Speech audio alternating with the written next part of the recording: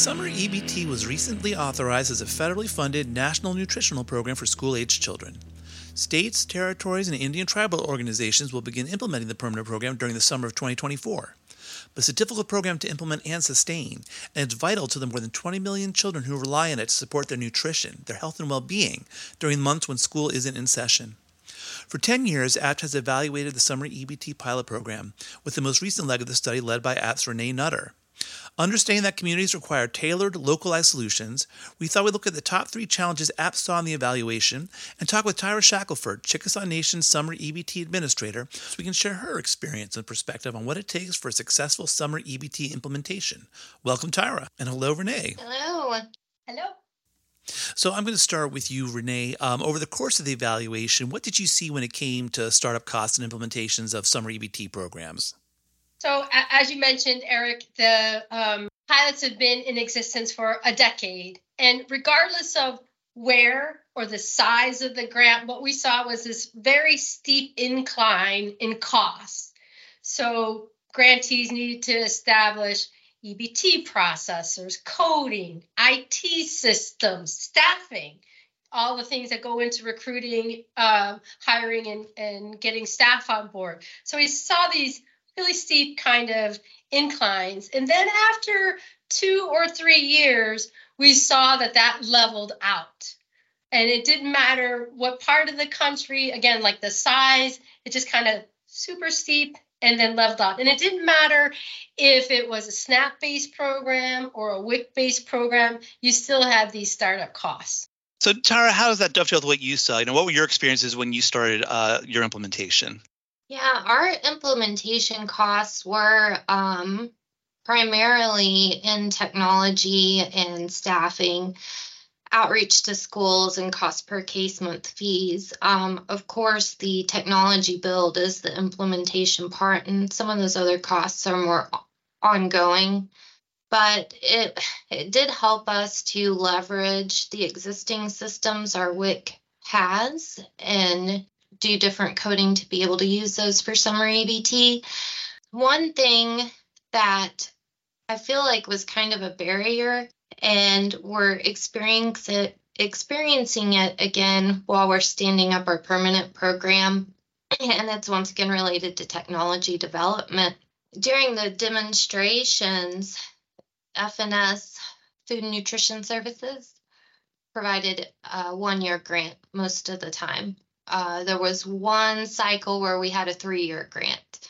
But when you have a 1-year funding, you don't have time for a good technology build.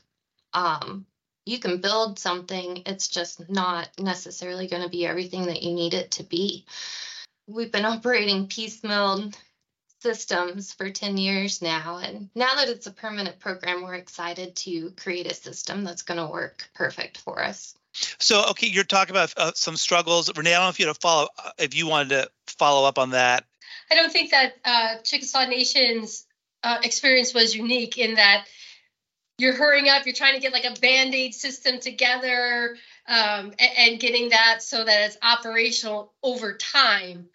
I could definitely see where other grantees would have struggled with that as well. Yeah. And I would add too, this is not related to the cost per se, but it is a struggle. It's just really identifying the amount of staffing that you need. And then the first few years that we operated Summer EBT, we were cost allocating staff, and it about killed them. We had staff in their pajamas at home swiping cards and issuing benefits just so we could get the benefits out on the street in time.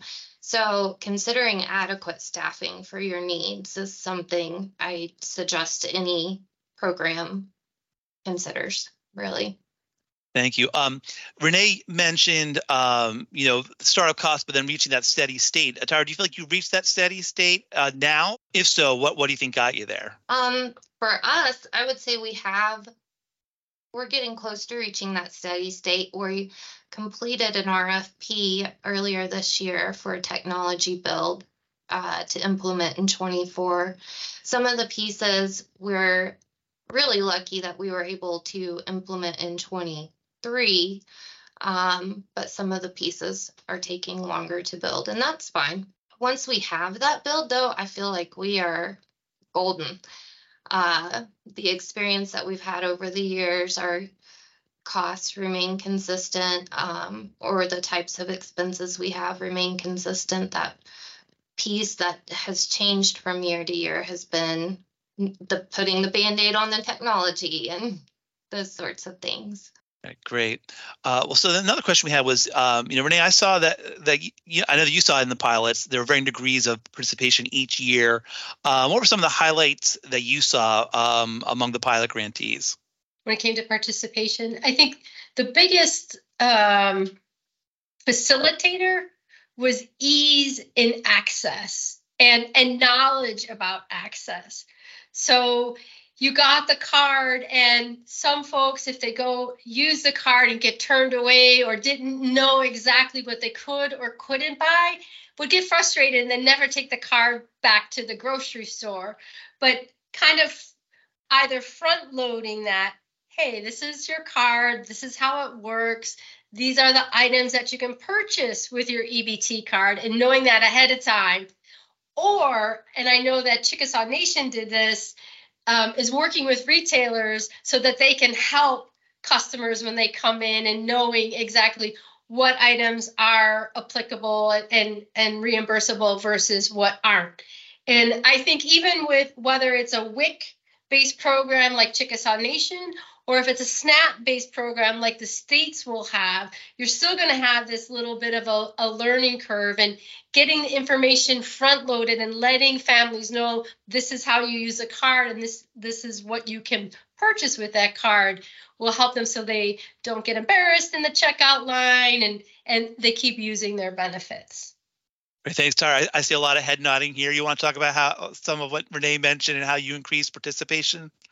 Well, I 100% agree with what Renee's saying. That is a very, very important piece. And we tried a few different strategies over the years just to help train our participants, because a lot of them were not familiar with the program or familiar with our food package, since we're operating a WIC type model. One interesting thing we did when we expanded into Choctaw Nation, because we knew all of those students and families were brand new to the program, is we contracted some staff to go to the grocery stores and just be there and be available to help with shopping. We called them shopping assistants. We had a schedule, and we would text out to clients when the shopping assistant was at a particular store so they could take advantage of them. And we had a lot of really good feedback that first year. We did it again the second year, but I don't think it was as needed. We had a lot more participants familiar with the program. Some other things that I would add for increasing participation and redemptions, we've tried a lot of different strategies. And Rene may disagree with me, I don't know. I feel like the active consent process Chickasaw Nation did during the demonstrations, meaning families had to apply first, and then we would determine if they were eligible and issue benefits. I feel like we saw higher redemption rates in an active consent model than we did in a passive consent model. I could offer a couple clarifying things here. Like with participation, whether it was active or passive, if you looked at the eligible children as a whole, rarely did any site get past 50% participation, whether it was active or passive. And I think it goes back, one of the things, and my understanding with the Summer EBT when it comes to states, and ITOs, of course, they can develop their own, but with states, it will be kind of a hybrid. So if you qualify for free or reduced price lunches, you automatically qualify for Summer EBT, kind of pre-qualified. And the biggest differentiator that we saw with youths is correct address.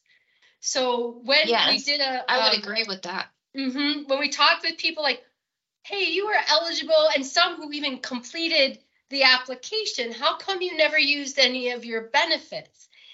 A lot of times it was that the correct address wasn't on file. So completing that application kind of helped facilitate to make sure you had the correct address, that households were aware the card was coming, so they kind of looked out for it.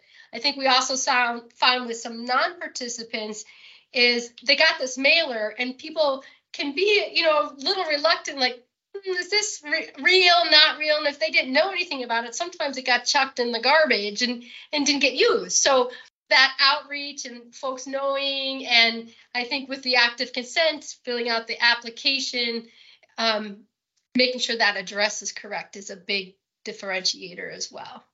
Yes, that is definitely one thing that we were very grateful for and noticed. We had less return mail than some others.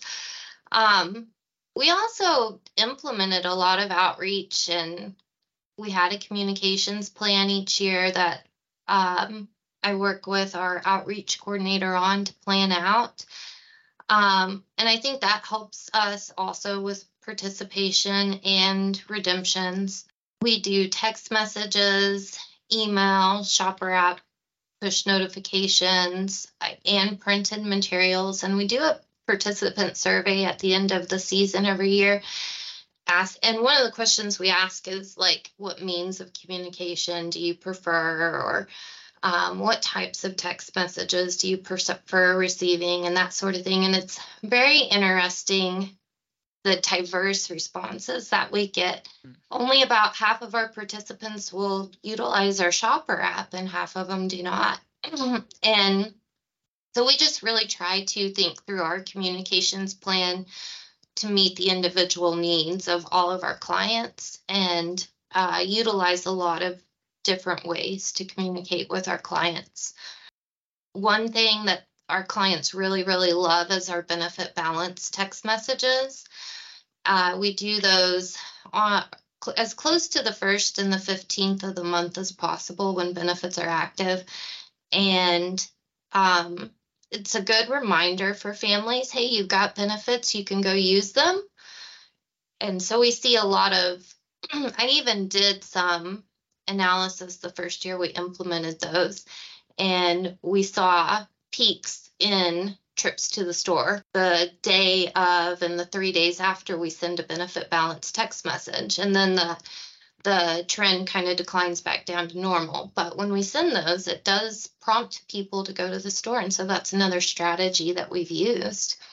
I was going to ask if there was, one that worked particularly well. I heard you say that you sort of needed several to reach everybody, but that text message approach worked. Rene, what did you see? Are any clear-cut winners above and beyond what Tyra just described that you saw?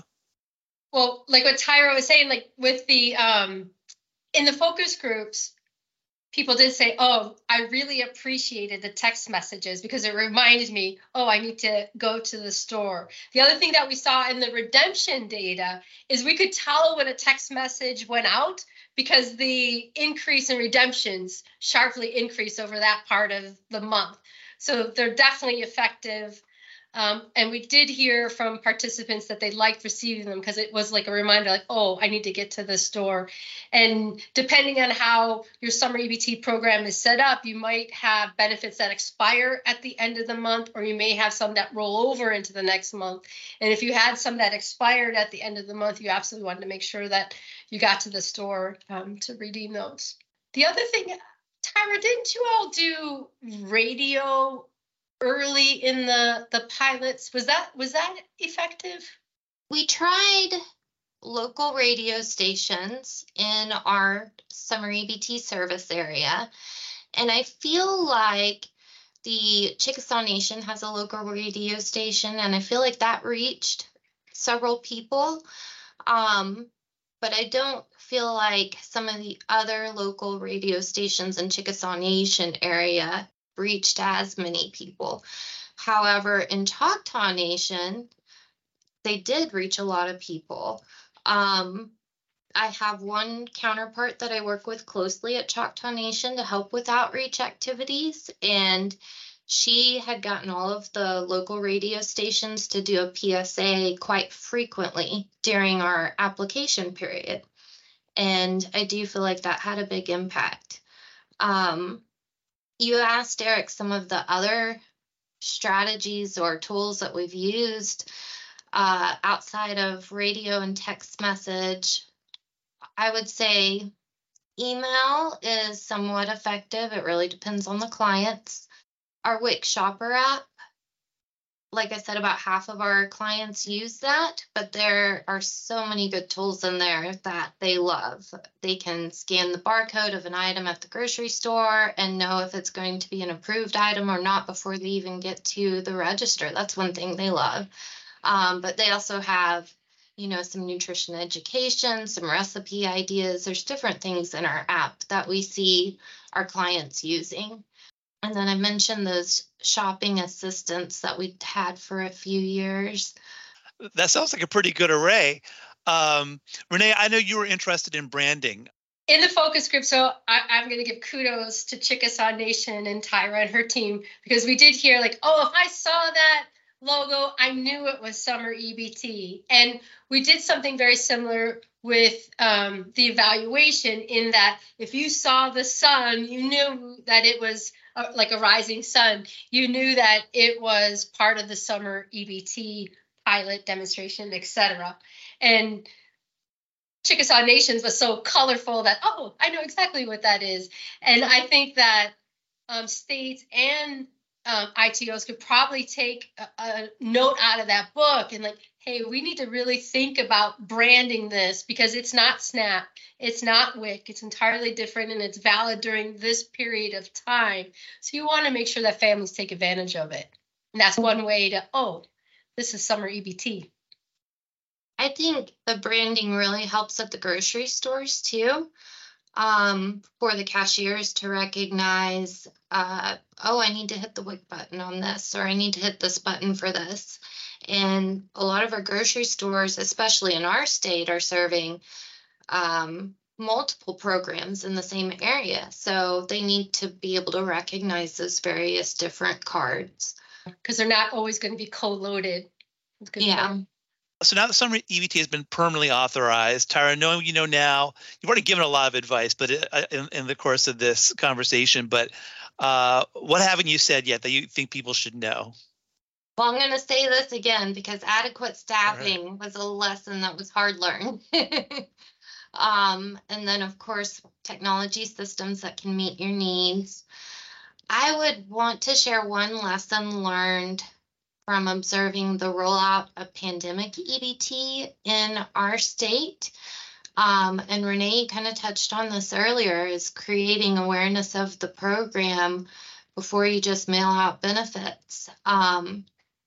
We experienced, and I think some of the demonstrations experienced this too in the early years, but specifically when pandemic EBT rolled out in Oklahoma, we experienced a lot of calls from clients asking us questions because they didn't know anything about the program. They just saw EBT on the card and they thought they could call us because we're Summer EBT. But they didn't know what they had. They didn't know why they had it. They didn't know how much they had. So communication in the beginning is extremely important. Right. Rene, anything that you saw in sort of the broader trends that you want to sort of use to buttress what Tyra is saying or complement? Very similar in that, getting the knowledge out so people know, hey, this is for me, I should use it. I also think, I don't know if you saw it as much, Tyra, in your area, but we did see in the broader pilot area is the importance of schools, and schools letting families know that they had to complete an application, or the importance in this case coming up with states is completing that free or reduced price lunch if you have to, because that's what's going to qualify you. Or if something changed in your family situation and you need to update those things, making sure that you update your address, update what's going on with your family. And touching on that pandemic, what we saw is you would think that use would have sharply increased during pandemic, especially when the EBT benefits were put out. But we didn't see that. And it really was because families didn't know. People didn't know what is this card and didn't necessarily trust it. So again, that communication piece and reaching out ahead of time and not just sending all these out in May and expecting, oh, people are just going to see, oh, this is great, this is benefits. Yeah, people are a little more circumspect. So letting them know, yep, you qualify and please use these benefits. I think another thing too that's important to think about is the framing around the messaging. We had clients that would, oh, I don't want to use it because I want someone else to have it. We heard that a lot over the years.